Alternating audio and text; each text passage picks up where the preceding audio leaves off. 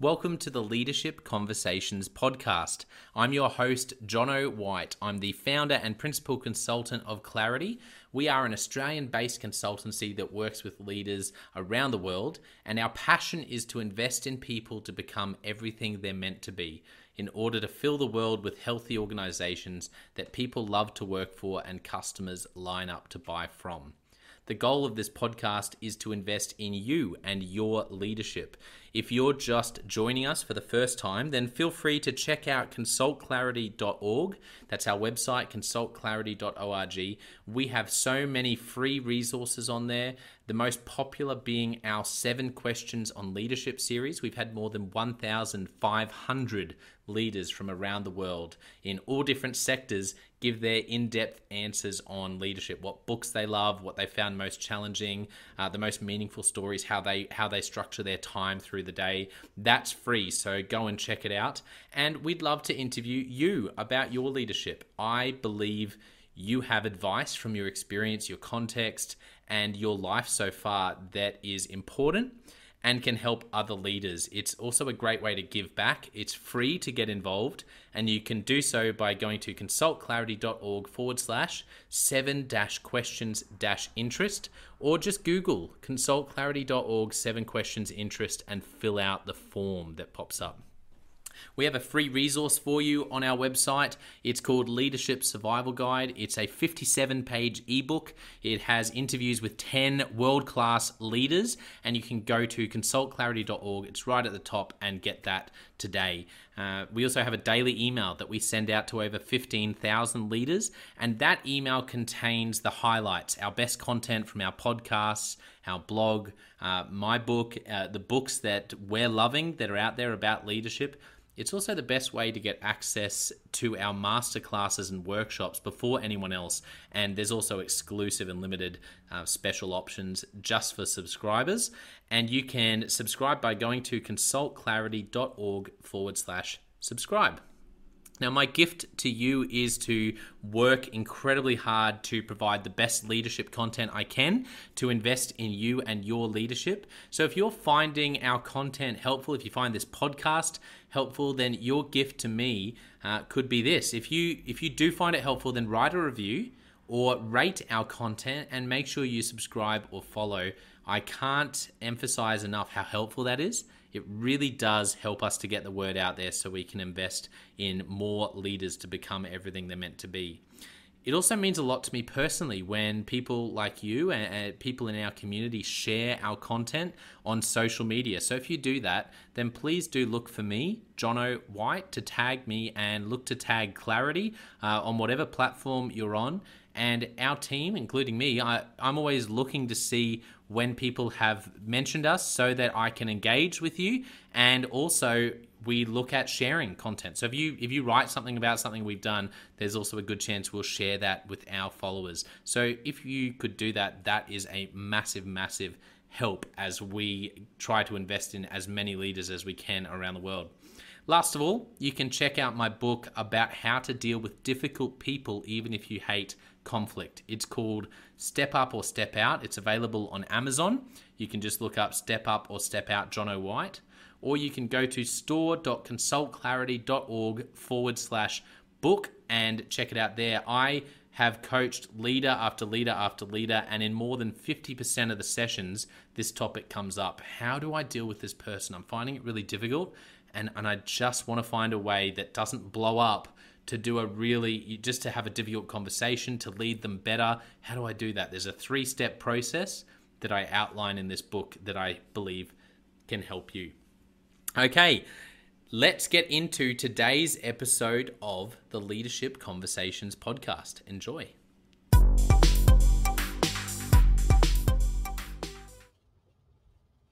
Welcome to another episode of the Leadership Conversations podcast. Today's guest is Steve Johnston. Steve is the Chief Executive Officer for the Bundaberg Regional Council, which is a regional council located in Queensland, in Australia. Also, where I'm based, I'm based in Brisbane, another part of Queensland. Welcome to the podcast, Steve. Thanks very much, Jono, and thanks for the opportunity to have a chat with you this afternoon. Yeah, I'm really looking forward to hearing your story. I don't know if it's coming through at all in the background, but here in Brisbane, where we talk about Queensland being beautiful one day, perfect the next, we've got.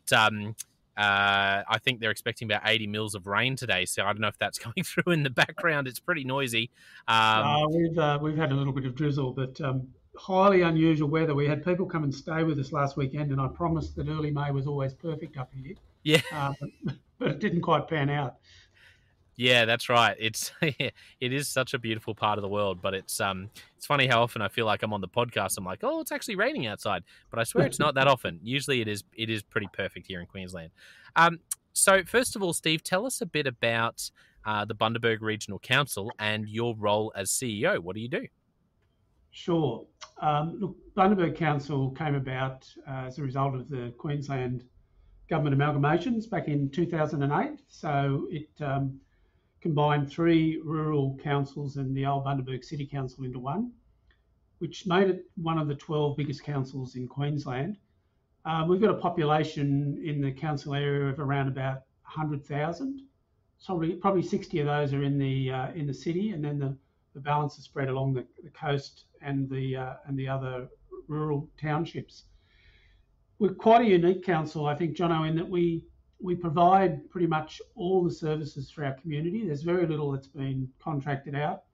We still have our own domestic waste collection, for instance. We're the water and sewage provider, and we're heavily involved in a lot of community service type work as well. For instance, we've got some aged care units, which is unusual for councils. So we tend to be sort of all things for all people, which has its challenges, but it also means that as an employer, we're probably the largest employer in the region as well.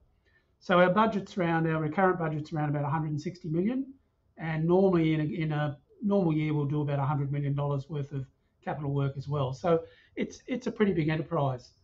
I've been fortunate enough to be here now for 5 years. I did have some previous association with the area as one of the CEOs of the old rural councils, but I left in 2008 and got this job back in the region in 2017. So just ticked over 5 years.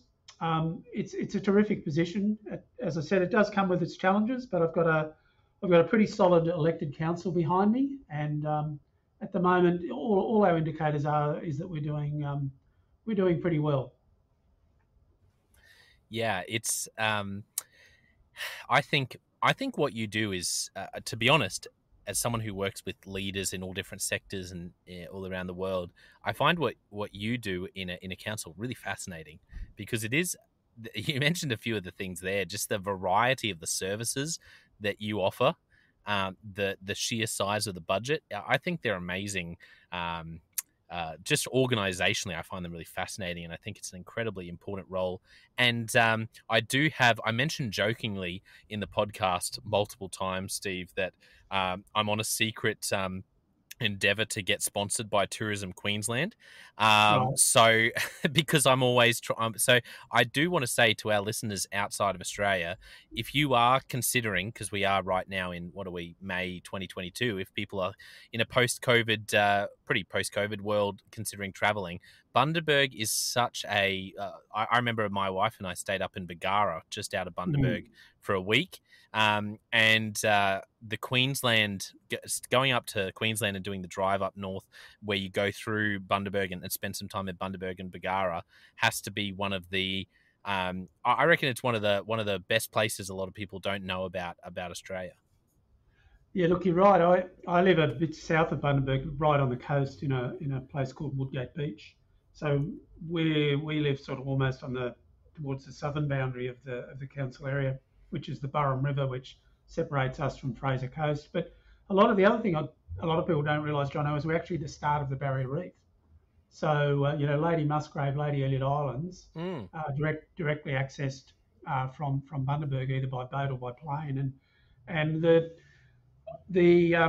coral on those reefs is apparently a lot better than a lot of the reefs up north, and there's no bleaching down this end as well. So it is a pretty interesting area, and as we just talked about earlier, with normally in a good year with reasonable rainfall, it's very picturesque too. We've got cane fields, a lot of macadamias, avocados, and the biggest sweet potato growing area in the country. So a lot of Yes. horticultural and agricultural product comes out of this area as well.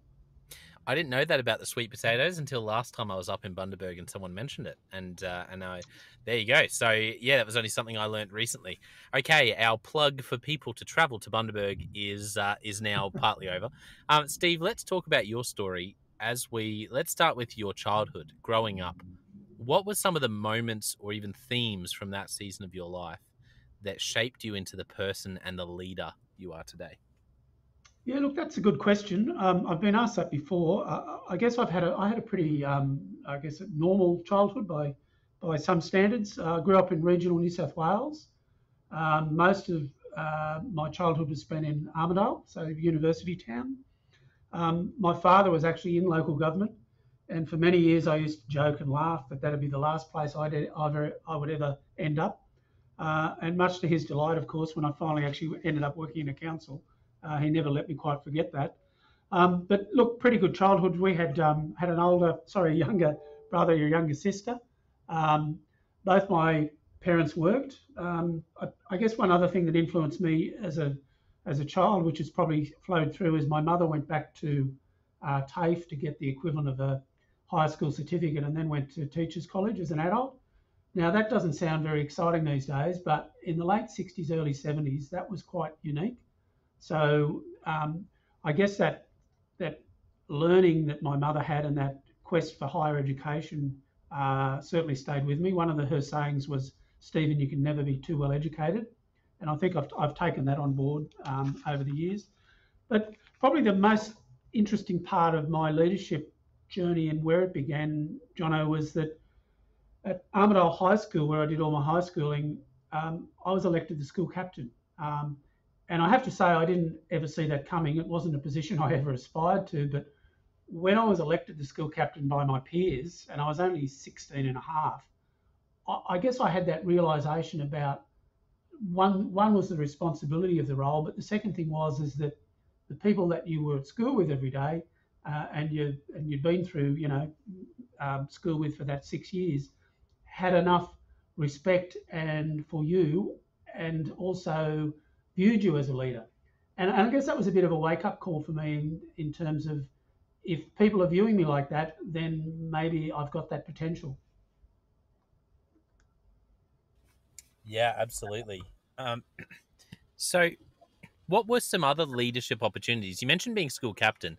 It's funny you mentioned that it wasn't something you ever considered. I was sort of the opposite. I tried really hard to become school captain, and one of my good mates was such a fantastic, fantastic guy, and just the ultimate, just connected with everyone so well that he rightfully so ended up school captain. And I was vice captain, so I like that. I like that contrast as well. I went really hard at it, got vice captain. You didn't see it coming, you got it. Um, Well, well, I didn't. I didn't even vote for myself in the first round. you're too But humble. no, but in the second round, I thought the person I was up against, I was pretty confident he was going to vote for himself. So So, yeah. Oh, that's such a good story of how you started out. I really love it. What about, I guess, were there any other leadership opportunities from there in the next few years, or anything else when you were young that comes to mind that really shaped you? The first chance to cast vision or manage a bunch of people or really own a project? look, no, probably in the sporting arena, I was a pretty average soccer player, but I got a couple of opportunities to lead our team as the team captain, and that's an interesting, I guess, learning experience in terms of you know the responsibility you have in on a soccer field for a 90-minute game is probably a bit different to running an organisation. Um, but look, nothing else probably from my early childhood, and from there I actually went to university on a teacher scholarship. So um, there was sort of a year or two of, I have to say, pretty relaxed lifestyle after I finished high school, Jono. Yeah, absolutely. And from there, I'm interested to know. Um, When did you? This is always an interesting question. Do you remember when you really found yourself in the deep end as a leader? So you were, like you said, you were cruising out of school. Um, when did you first end up in a role where you went, oh wow, okay, there was something about the group, the size, the challenge, the role that you were in, that that first ceiling that you have to break through, where you go, okay, I'm really going to have to work out how to get this bunch of people going in the same direction, or how to really do strategic work. What was that sort of experience for you? Yeah, look, that is a good question. I had set my career, I guess, aspiration about when I was working in local government. I set my career aspiration as wanting to be a CEO or a general manager, as they're called in New South Wales, of a council before I was 40. And probably that first moment was when I got a permanent role as a general manager at a council called Crookwell in southern New South Wales. I had quite an old elected council, so I'm there, mid 30s, quite a bunch of elderly or certainly older councillors. And I remember talking one day at a council meeting, and I suddenly had this realization that everyone was silent. They were all looking at me, they were all taking on board every word I said. And I had this moment where I thought, bloody hell, these people are actually taking me really seriously. And whatever I'm saying today, they're going to act on. And that was just I guess, a moment where I realised that within those positions, there's a certain level of trust people put in you, but there's also, I guess, a level of power, if you like, in inverted commas, that you've got to exercise it right and make sure that what I was telling those people, was going to stack up, was accurate. Yeah, and so what were your biggest learnings as you navigated that, and felt the sort of the weight of the responsibility of what you were doing? What were your biggest learnings over the coming months and years in that role? Yeah, look, probably, and this is probably still relevant today. When you're in a council, you're trying to balance being the leader of your staff, and particularly close to your executive leadership team. You're balancing that with being the advisor to the mayor and the councillors, and trying to manage, what are effectively elected representatives, or you know politicians, to some degree. And that's a real challenge, and it still is a challenge. And I had 7 years in the state government, and that was the real, I guess, point of difference I can draw on, is the way in which state government works versus local government in terms of what the CEO's role is. And you have that, I guess, division of power more at state than you do in local, where you have to balance, you have to manage up as well as down. Yeah, absolutely. So, do you remember, I guess, more recently in your career, what have been, some recent aha moments for you as a leader? Things where, where you've dropped the ball and learnt a lot from it, or where you've, had an experience and it's gone better than you thought, or you had some great advice from someone. Can you recall any big aha moments in the recent, or even further back? Yeah, look, I think probably most of my aha moments probably happened a little earlier. Um, Probably when I was at Byron Shire for 7 years, and Byron, as you know, is quite an interesting community. Byron was in the throes then of sort of coming out of being a working class town, into the sort of the region that it is today. There was a lot of tension in the community, which was then reflected in the elected council, between people that were perceived as green versus pro development. And probably the aha moment for me there was I realised that local government, as it was practiced in Byron, it was a lot more than roads, rates, and rubbish. And probably that stuck with me since that time, that viewing councils as being the three R's, as we're often referred to, is completely, in my view, missing the mark and missing the point about what we do. And I think one of the things that I got out of that, and I was the acting general manager when I left that council, was understanding about what the real role of council is, particularly in communities where there's division, um, about the future of that area and what it looks like. Yeah, so it was obviously And I mean, you expressed that when you introduced Bundaberg Regional Council. The sheer scope of services you offer is well, beyond the three R's. And that's why I think that's why I find it such a fascinating. I love chatting with people in your role about what you do, because I feel like I always learn something new as someone that probably does come in with has previously had assumptions about what a local council actually does. Uh, what about mentors along the way? Who have been some of the people for you, Steve, who have had the biggest influence on your leadership journey? Yeah, look, it's interesting because I'm going to go back to Byron again. I had two general managers at Byron, one of whom moved to another council and the other one was sacked, which gave me the opportunity, ironically, to be the acting general manager. But both those GMs were fantastic. They gave me opportunities within that organisation.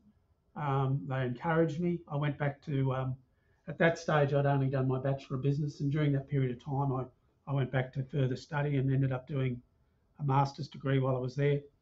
So that was a great learning experience, not only from, as I mentioned about the council environment, but also the fact that I had two great bosses in that period of time. And probably the other one was when I was in state government, and state, as I mentioned earlier, it's a lot different animal. But I had a great boss there, a guy called Paul Lowe, who is now a partner with KPMG, and I've kept in contact with Paul. And yeah, I had a lot of time for him. He was brought into state government at a relatively young age to take up a general manager position or CEO position, and Paul to me demonstrated all the positive things that leaders should, and that was not always the case in state government. I can assure you, with some of the people I worked there. Are there any stories of Paul that come to mind specifically of how he dealt with a crisis, or something you learned from him, in how he was able to deal with, anything around HR or with strategy? Any stories pop into your mind from your time working with Paul? Look, probably the fact that I've never seen him lose his cool, um, Wow. and I tended to be, in my earlier days, I tended to be pretty impulsive, and I'd often act before I'd think. And I guess why Paul impressed me so much is that he would always think things through. He'd never seem to get rattled on, certainly not on the surface, and and he tended to then be able to sort of calm everyone around him down. If there was a potential crisis brewing or something was could have got out of hand. Yeah, I think that ability, not only in leadership but in life, if you can keep your cool and stay calm. I never realized that when I was younger, but as I've learned about leadership, I think you realize what a superpower that is. That calming presence, in any setting. I know that's one thing for me. My wife Liz and I, at the moment, our little boy Roman is 6 weeks this Friday. 6 weeks, so Oh we're wow! just, yeah, we're just at the beginning. So, and he's our first as well. So we're learning. But that's something that really struck me, even about parenting. I thought, you know what, I feel like I learnt a lot from a counsellor, a great Brisbane counsellor, a guy named Peter Janetsky, who talked about this idea of the ladder and getting triggered, and that when we're really triggered, we become irrational. So, nothing really new. I know there's a lot of information out there, but that was such a big revelation for me to go, oh, okay, so I need to work out when I'm triggered. And when I hear someone say that they worked with someone who never lost their cool, I go, that's someone who was able to either almost be untriggerable, or to actually stay rational and to not climb the ladder and become irrational. And I feel like I'm in awe of that now, because as I've become aware of it, I've gone, okay, I'm quite triggerable. Like, there are things that really I quite quickly can lose that calm and that cool. What have you learned about how to do that for yourself, Steve? Like, is there anything that you've been able to glean or put in practice to learn to stay calm when, Yeah. I imagine, in government there'd be some really hectic things that happen, and that would be infuriating, or even really serious? And how do you keep your cool? Yeah, look, that's a really good question. And another trick I learned from one of those two GMs that I worked for at Byron was that if we were in environments there where we'd often be being challenged or people would be critical, and Max always had a habit of, instead of reacting, he would say, "Why do you? What makes you say that? Or why do you say that?" So he'd always throw it back rather than react straight away. Whereas I'd be ready for the argument or the fight, and Max would make the person then have to, I guess, justify why they've just made that comment, or were supporting that argument. So that was one trick. The other thing I've learned, and this gets back to what you said about the triggers. I know now what most of my triggers are, and I also know that that's the worst possible time to respond to an email, to make a phone call, to ring the paper up, the local newspaper, because you've just read something that was complete rubbish. So I've learned to step back and wait until I respond in those situations. And it often goes against every grain of my body to do that. Um, but it pays dividends. So you go home and you sleep on it, or you wait till the end of the day until you've calmed down. So you should never um, respond when you know that you've had that trigger sort of pulled. Yeah, I love how you put that. There's a quote, one of my favorite quotes, that is attributed to Ambrose Bierce, and the quote goes, "Speak when you are angry, and you will make the best speech you will ever regret."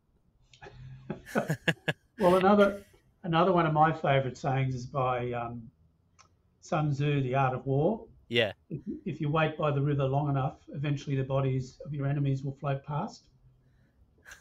So, and I know that sounds a little graphic, but the underlying message to me was you don't try and win the battle every time someone annoys you.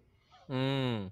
Yeah, that's so good. And it is hard because it's easy to say, but then in the moment, that's the whole point of being triggered. I think this is why it was such a revelation for me.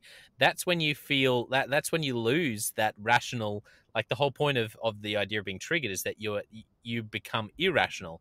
And that's when you don't see the point of staying quiet. So it does Yep. take incredible intentionality and I think preparation and practice to actually go, okay, now is the time when I feel like I'm the most passionate in my life to say what I want to say. And yet I'm going to realize now is the worst time to say it and to sleep on it. I know I found that really difficult and I still do, to be honest. Well, That's why I was so keen to ask about it because it certainly hasn't come naturally for me. no. And a lot of the personality traits associated with that are what are ones that also are associated with leaders. People that are Yes. decisive, people that are that are prepared to speak up in public, that are extroverts. So there's a lot of, I guess, it's easy to understand why people that are leaders often have those traits as well. Yeah, I think you're right. It is and it's so often like that, isn't it? The very thing, I love this there's a leader I work with, and he's fantastic with StrengthsFinder. He's done accreditation in it, and is I always feel like even though I'll be coaching him, I'll often learn things about StrengthsFinder when I'm working with him because he's just really brilliant. And he introduced me to this idea of it doesn't come from him, but he was the one who introduced me to it. The balconies and basements of strengths, and I love that idea because it's always easy when you talk about passion or charisma or however you word it. There's the balcony, right? That people are able to really wear their heart on their sleeve, but the basement of that is working out, just that one time where you decide at the wrong moment to say something and it comes out wrong, or something wrong comes out, um, Mm. can really do such damage. You can spend years, as they say, you can spend years building that trust up, and in one moment, in seconds, you can really destroy a reputation that took years to build. Yep, very true. So, interested to jump into Leadership Express. I've got a few questions for you, Steve. Are you ready? Sure. So the first question is, I'm interested to know what's a book that you've gifted to other people or recommended a lot to other people? Um, yeah, look, we actually we started a leadership development program here about 18 months ago in house, and we were actually asked. Each of the executive leadership team was asked to nominate a book for people doing that course to read, and I went back to one that I've referred to many times over the year, and it's by a guy called Henry Mintzberg, who was an American professor, and it actually was dated. I'm going to show my age by saying it was dated 1994, but it was called The Fall and Rise of Strategic Planning. And why I enjoyed that book so much and got so much out of it is that he really clearly explains, and you can look it up on, I think, of Harvard Business Review if you're a subscriber and get a synopsis of it. But he clearly explains the difference between strategic planning and strategic thinking, and talks a lot about where strategic planning was, particularly in the States in the 90s or the 80s and 90s when it became a bit of a fad. And it's a great book to really understand the difference between planning and thinking. Yeah, that's a great recommendation because I think understanding that difference, and it's just amazing when you ask leaders, okay, think back through the leaders you've worked for, the organizations you've been part of, and you get them to say how well did they do the strategic planning, or how well did you do the strategic planning, and then Mm. okay, there's the actual creation of the strategic planning, but then there's the execution, and it's just I think it just goes to show how challenging it is to develop and then execute and stick to a really great strategic plan. It's it's a I find anyway, it's really hard to do because there's so many things that come up and get in the way. Yeah, and I tell people that strategic plans and corporate plans are not documents to forecast the future because you're going to shape that however you want. Um, but they're documents to at least give you some indication of some of the challenges that you'll need to face, or in our case, some of the infrastructure you'll need to build or the finance you'll need to find to do that. Um, but we're responding to a changing community all the time, and I mean, you've only got to look at what's happened with COVID and the changing demographic. And I'm a great Bernard Salt fan. I'm a bit of a Bernard Salt groupie, actually. It's the only person I've ever had a selfie taken with. Um, but Salt's really on the money at the moment with the change in communities because of COVID, people moving out of the cities, um, and and I've digressed a little bit, but the importance of that is to us as a council is responding to what will no doubt be a changed community, as well as obviously responding to a very high growth rate, Mm. which is going to have come with its own issues in terms of infrastructure provision. Yeah, absolutely. So next question, great insights there, and loved that recommendation. Next question: what is a great piece of advice you've received in life, in leadership? At some point, someone gave you a piece of advice, Steve, and it's sort of stuck with you and pops into your mind. Yeah, look, I guess I already touched on what my mother told me about Stephen. You can never be too well. Never be too well educated. um, I think probably harking back to Byron, I guess, just more, not so much advice, Jono, but I guess more from observation and trying to pick out the best traits of good leaders that I've had and trying to make sure I don't replicate the really bad ones from the ones that haven't been good leaders. Um, and I thought about this a little bit before you and I were talking, and I can't think of one specific example other than I've realised that I have been probably for my entire working life an observer, particularly of my immediate managers, but also of people that have been in charge of those whole organisations. Um, and I'll give you one little example. When I was in the Commonwealth Bank, my first ever job, we had a manager who was a Second World War veteran, and his staff meetings used to be held every 2 weeks. He'd stand on a step above, 5 steps above us. He'd always finish with one question: has anybody got anything to say for the good of the service? So you can imagine that was never really an opportunity for a two-way conversation. It certainly headed off any negativity, and I guess I always use that as an example of how not to have a conversation with my staff about has anyone got anything to say for the good of the service. The question should have been, how can we improve our organisation? What can we do better? But that certainly wasn't being encouraged with that question.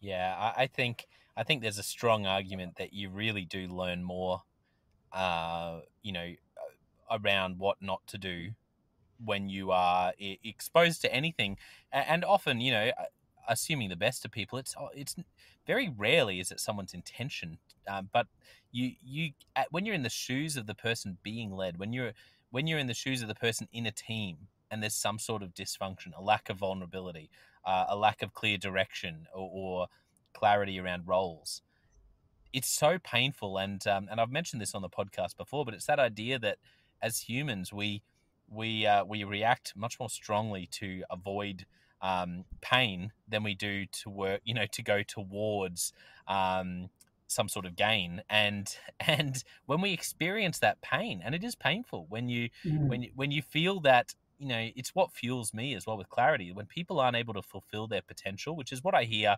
in that story, just an increment, like just a small amount, but in that story, imagine what you would have been able to do, and others around you.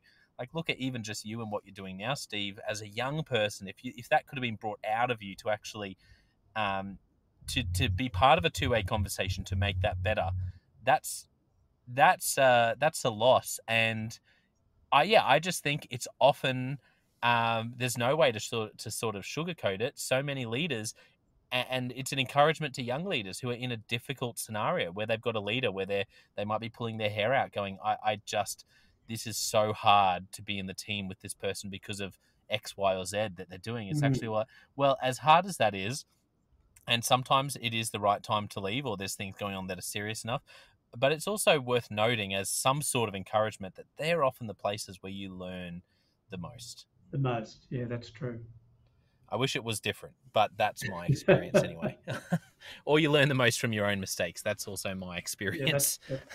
that's another very good way to learn.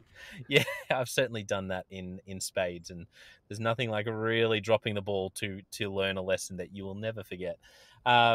So, Steve, another question I'm interested to know: are there any questions that you ask? You're in a one-on-one interview with as part of HR, or you're with a team, or you're with a group of stakeholders. Are there any questions that are go-to questions you like to ask people? Yeah, look, there is one, John. I go to every staff induction. So we have staff inductions on 3 weekly or 4 weekly cycle.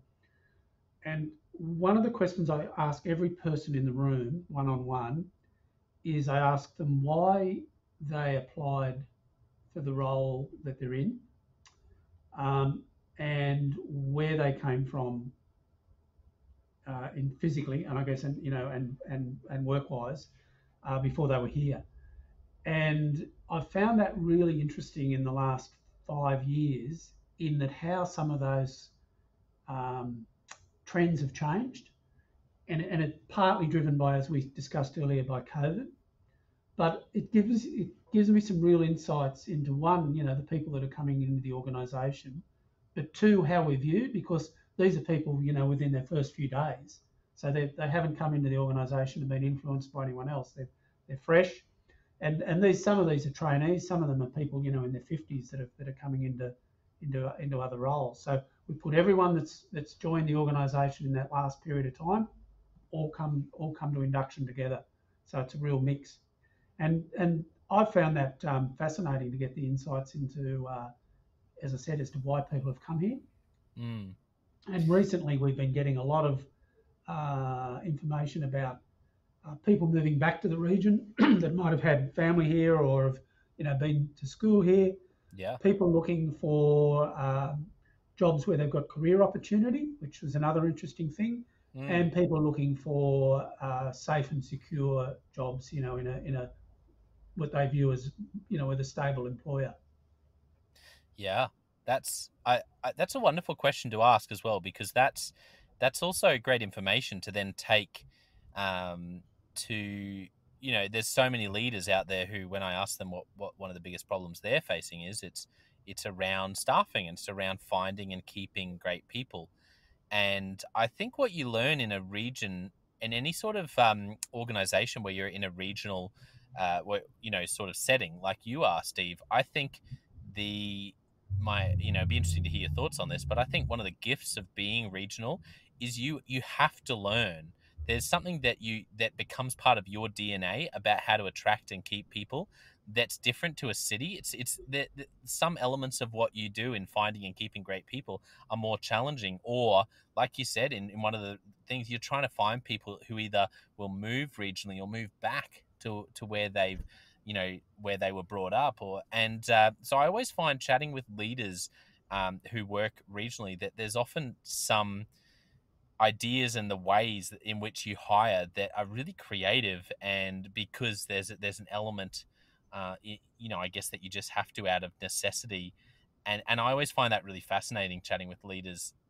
Does that ring true for you, that there's, I guess, some of the challenges around hiring being regional have forced you to be a bit creative and to think outside the box? Yeah, yeah, they have, and we've had to look at more flexible work arrangements for some people. So people that want to be based, say on the Sunshine Coast, and or in one case, a guy who's based in Tweed. So we've been really I guess, looked at flexible work arrangements, and not just driven by people working from home, but to get the right people here. That's one of the ways in which we've done it. I guess because of COVID, we're actually finding that our numbers of applicants for these roles are actually, most of our roles, I won't say all of them, but for a lot of our roles at the moment, are actually larger than they normally would be. But it is still really difficult to get some sort of key, particularly those sort of technical roles filled. Particularly around planning and some of the engineering type roles, and that's, I guess, that's where that flexible work arrangement comes in. Um, but then also people, I'll give you an example. So if you want to send your kids, if you come up here with kids and you want to send them to a private school fees in Bundaberg are going to be about a half of what they are in Brisbane.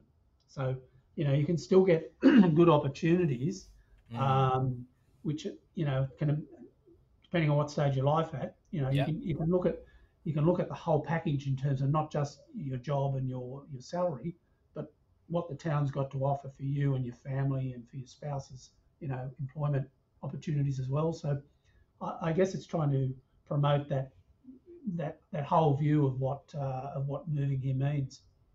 Yeah, absolutely. And yeah, I think there are a lot of great benefits that people don't realize. And as with really anything where you're trying to connect with people and really help them understand their needs, it's about unearthing that true point of difference, Mm. unearthing the real, like you said, the pain points that, for a parent who's tossing up two jobs, one might be in Bundaberg, one might be in Brisbane, and for them, they have decided it's core for them that they're going to send their kids to a private school, to actually look like that could be the difference between going, actually, I'm going to make the move. And um, one of the So filters did I you love. did you get a quote for Roman to go to Bundaberg Christian College when you're up here? Yes, it's funny because I work with a lot of schools, and it's so. I always feel like, even before we had Roman, I felt like all of these schools were sort of, they'd look at me with this sort of look, like, because I was their sort of dream customer coming in a few years, and I was always like, oh man. So I've had so many spiels from schools. I feel like I always feel guilty because I've worked with all these amazing schools. I'm like, oh, they're going to ask me at some point, if the rubber hits the road, are you going to send our your send you going to send your little guy here? So no, it's definitely an option. It would require a moving cities, so Yeah, probably true. unlikely. But a wonderful school. Um, so I guess, last question. This has been so much fun, Steve. I've loved hearing your story. Last question: if you could only give one piece of leadership advice to a young leader, what would you say to them? Um, can I make it two? Yeah, go for it. Okay, and once again, I hark back to what I say at induction. particularly for the young people there that are coming in to say often to their first job. I asked people to think about not just the job they're in now, but where they aspire to be in 5 or 10 years' time, and think about what they can do in the period of time that they're employed by us to help achieve that career aspiration. So whether that's by skills on the job, by training, by mentoring, by a TAFE certificate or a university degree, think about what you can now do in the next few years to position yourself for where you'd like to be. And the second piece of advice I'd give them is, and I strongly believe this because it's happened to me, is that don't be discouraged every time you apply for a job, and you may get an interview, that if you don't get that position.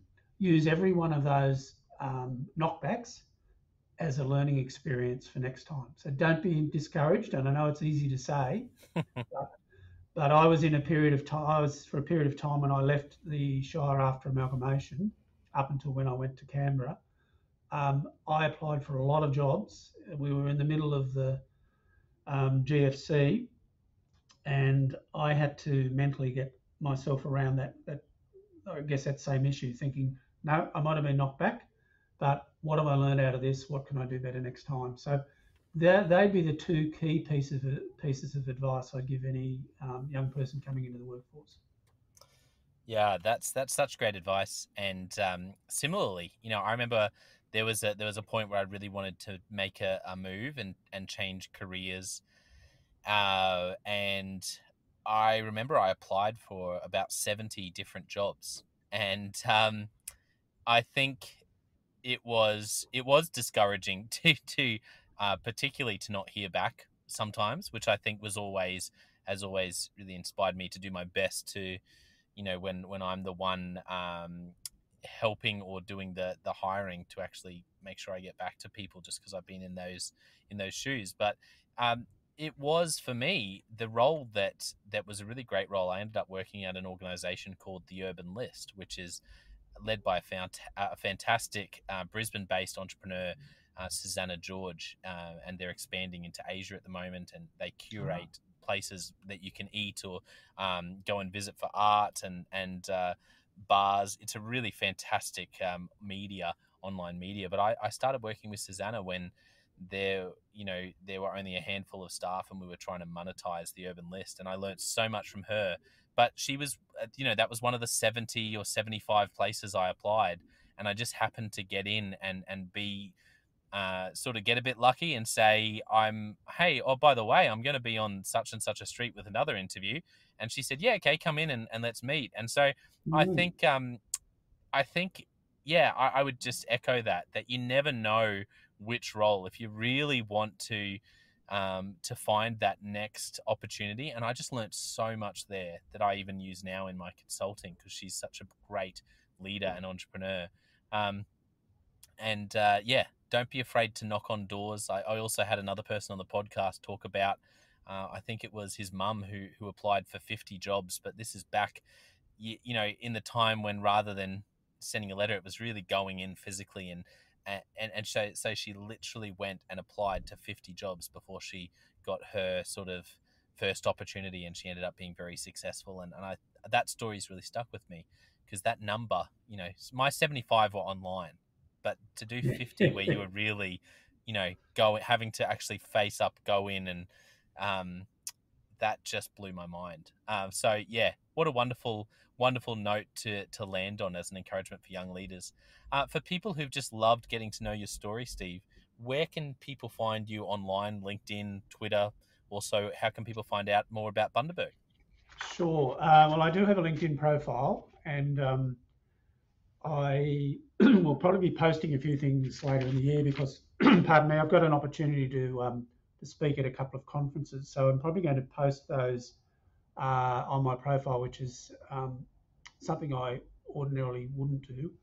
But I think I've reached a stage in my career where I might have something interesting to say, and people might want to have a look at it. But other than that, I'm not a great one for social media, primarily because of the fact that, and a little bit of this links back to what we discussed earlier, that the last place that a CEO that can be can get a bit annoyed with people should be posting comments is on Facebook. Although I am a regular target, as you can imagine. But yeah, LinkedIn's probably the best. And Bundaberg, yeah, we're if you're coming up here, great place for a holiday. Lots of coastal areas, and but a beautiful hinterland as well. So and probably 30 minutes off the national highway. So yeah. And if you see any jobs here and you want to find out a little bit more about them, contact me through LinkedIn, and I'm more than happy to have a chat. Absolutely. Wonderful place to relocate. I work with someone who made the move to relocate their life to Bundaberg and is loving it. And so, I highly recommend that as well. Great place to visit. Also a great place to move to for anyone listening who's going, maybe that's a place to check out because you're looking to make a move. Well, thank you to our listeners. I appreciate you tuning in. Don't forget, I also have the John O'White Leadership Podcast and the Leadership Question of the Day podcast, 2 places you can also go to invest in your leadership. But I want to finish today by saying a massive thank you to you, Steve, for being so generous with your time, for sharing great stories from your life and great leadership wisdom, and also for just being a joy to spend time with. Thanks for coming on the podcast. Thanks very much, Jono. I've really enjoyed talking to you.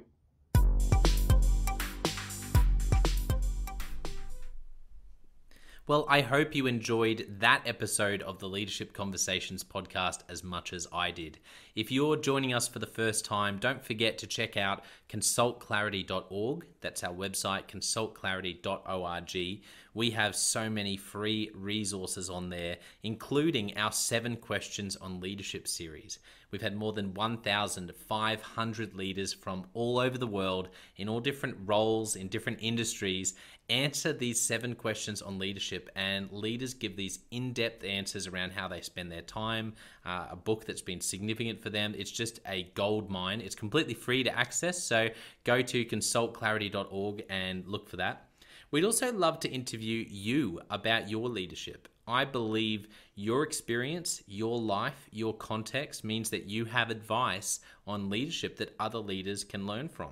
Yes, you, if you're going, not me, well, no, I really believe you would have something to add. So if you're looking for a way to give back, it's completely free to get involved. And we would love to interview you through the 7 Questions on Leadership. You just go to consultclarity.org/7-questions-interest, or Google consultclarity.org 7 questions interest and fill out the form and get involved. We have a free resource on our website called the Leadership Survival Guide. It's a 57-page ebook, 10 world-class leaders giving their thoughts on leadership, and that's completely free. It's available on our homepage, consultclarity.org, right at the top, so make sure you go and get that and download it today. And we have a free daily email that you can subscribe to. We send this out to over 15,000 leaders from around the world. And it contains the highlights of content from our podcasts, our blogs, our books we're reading. It's got the best content, and it gives you exclusive, limited, early access to our masterclasses, workshops, new products, special offers. It's all for our subscribers. You can go to consultclarity.org/subscribe and join 15,000 other leaders. And my gift to you is to work really hard, particularly through the Leadership Conversations podcast. I have been blown away by the quality of the leaders, and I'm learning as much as anyone in doing these interviews. So I'm having a great time. And my gift to you is to keep lining up the best leaders I can to invest in your leadership. Your gift to me, if you're finding this helpful, there is something that you could do that would help us out massively. And that is to write a review and to leave a rating for our podcast or wherever you're watching or listening to this. I can't tell you how much that helps us out. Also, subscribe or follow. It really does make a difference in helping us to help more leaders become everything they're meant to be. Another thing that means a lot to me personally is when I see our community share our content. So if you do share this or any other piece of content on social media, then thank you, and please do that. And look for me, John O'White, or Clarity, and tag us in your post. Our team is always looking for posts to engage with from our community, and there's also a chance that we'll share your content to go beyond and share it with our followers. Last of all, you can check out my book. It's called Step Up or Step Out: How to Deal with Difficult People Even If You Hate Conflict. I wrote this book because 50% of the coaching sessions I have with leaders, this topic comes up again and again and again. And it's this idea of, how do I have this difficult conversation? How do I lead this person better when I'm finding them difficult? Or in some cases, you look and you say, I think I might be leading a difficult person. They're just quite difficult to lead, or I'm finding them quite difficult to lead. So there's a 3-step process that I unpack in Step Up or Step Out. And the amazing thing, and I've literally done this myself, and I've heard it anecdotally from other leaders as I've coached them, is that if you follow this process, you will see that person step up and change their behavior or make a decision, which is to step out some of the time. 95% of the time, people will step up or step out in just 4 weeks. And I stand by that. It's you have to read the book to understand, but I really do believe in it, and I've experienced it firsthand. It works. So you can go to Amazon, look up Step Up or Step Out John O. White, or store.consultclarity.org/book. Well, thank you so much for listening. We're going to be back with a new episode next time of the Leadership Conversations podcast. And I hope today has helped you to take another step towards becoming the leader you're meant to be. See you next time.